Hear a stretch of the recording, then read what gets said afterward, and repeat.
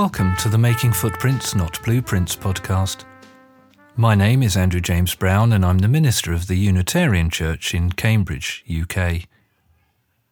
Knowing that full scope always eludes our grasp, that there is no finality of vision, that we have perceived nothing completely, and that, therefore, tomorrow a new walk is a new walk, I hope that, on occasions, you'll find here a helpful, liberal, religious and philosophical reflection that encourages you to journey through life, making footprints rather than blueprints. Welcome. It is human to have compassion for those in distress. A short thought for the day offered to the Cambridge Unitarian Church as part of the Sunday service of mindful meditation. In the dark and darkening days we find ourselves entering ever more deeply into, both geopolitically, environmentally, and in terms of the season, a perennial question arises for a small community such as this one, which is attempting to offer the world a contemporary, creative, free spirituality or free religion. What the 20th century Japanese Unitarian, Imaoka Shinichiro Sensei, called Ji-yu Shukyo. The question is, what of immediate benefit can be found by a person who seeks us out?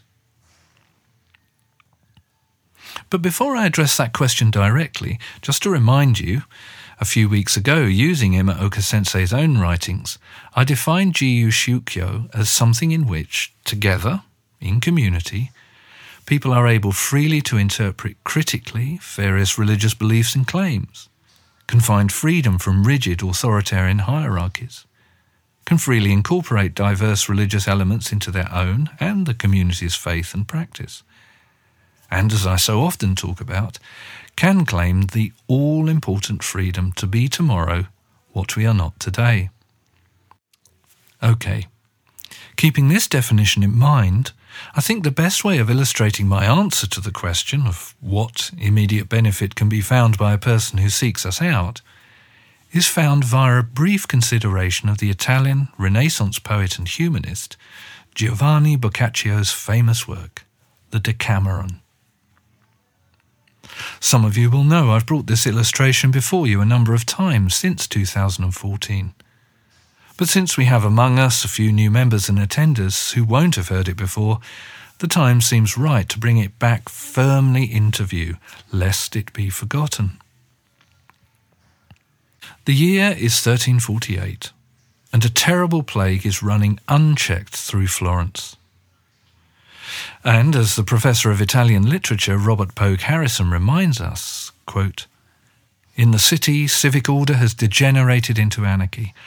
Love of one's neighbour has turned into dread of one's neighbour, who now represents the threat of contagion.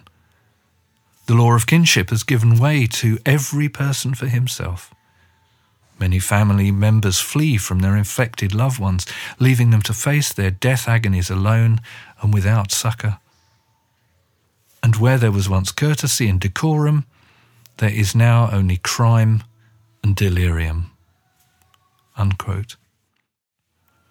To escape this horror, a group of 7 young women and 3 young men decide to leave the city for 2 weeks and retreat to a secluded villa within a wonderful walled garden, and there to engage in conversation, leisurely walks, dancing, storytelling and merrymaking, all whilst taking care not to transgress the codes of proper conduct. What could be more different from the horrors of Florence than this garden sanctuary? However, as Harrison points out, quote, "While their escapade is indeed a flight from reality, their self-conscious efforts to follow an almost ideal code of sociability during their stay in the hills of Fiesole are a direct response to the collapse of the social order they leave behind.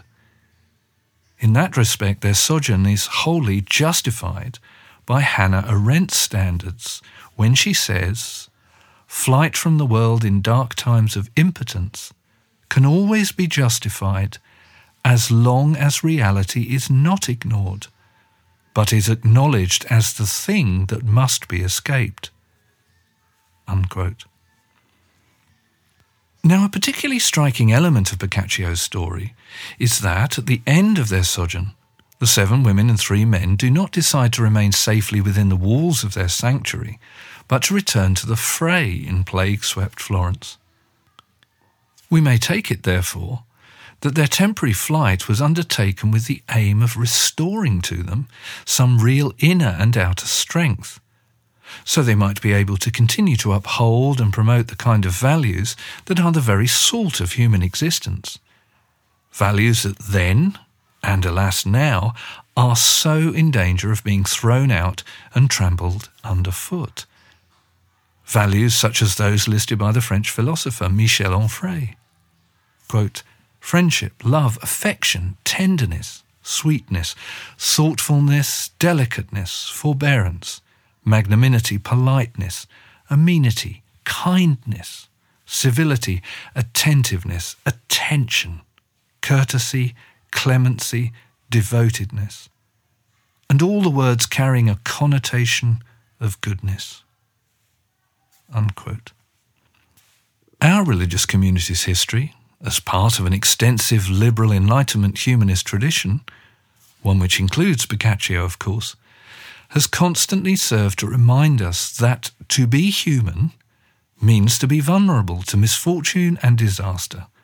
And this, in turn, means we have remained acutely aware that periodically we all find the need to withdraw and to be in need of help, comfort, distraction, or edification. We have come to know, too, that our condition is for the most part an affair of the everyday, not the heroic. And we know that our minimal ethical responsibility to our neighbour consists not in showing anyone the way to redemption, but in simply helping them to get through the day. It strikes me that without shutting out reality, within the walls of this small sanctuary on Emmanuel Road, as within the walls of the Villa Palmieri in Fiesole, we too can be a genuine place of humanisation in the midst of, or in spite of, the forces of darkness that now seem to be surrounding us everywhere.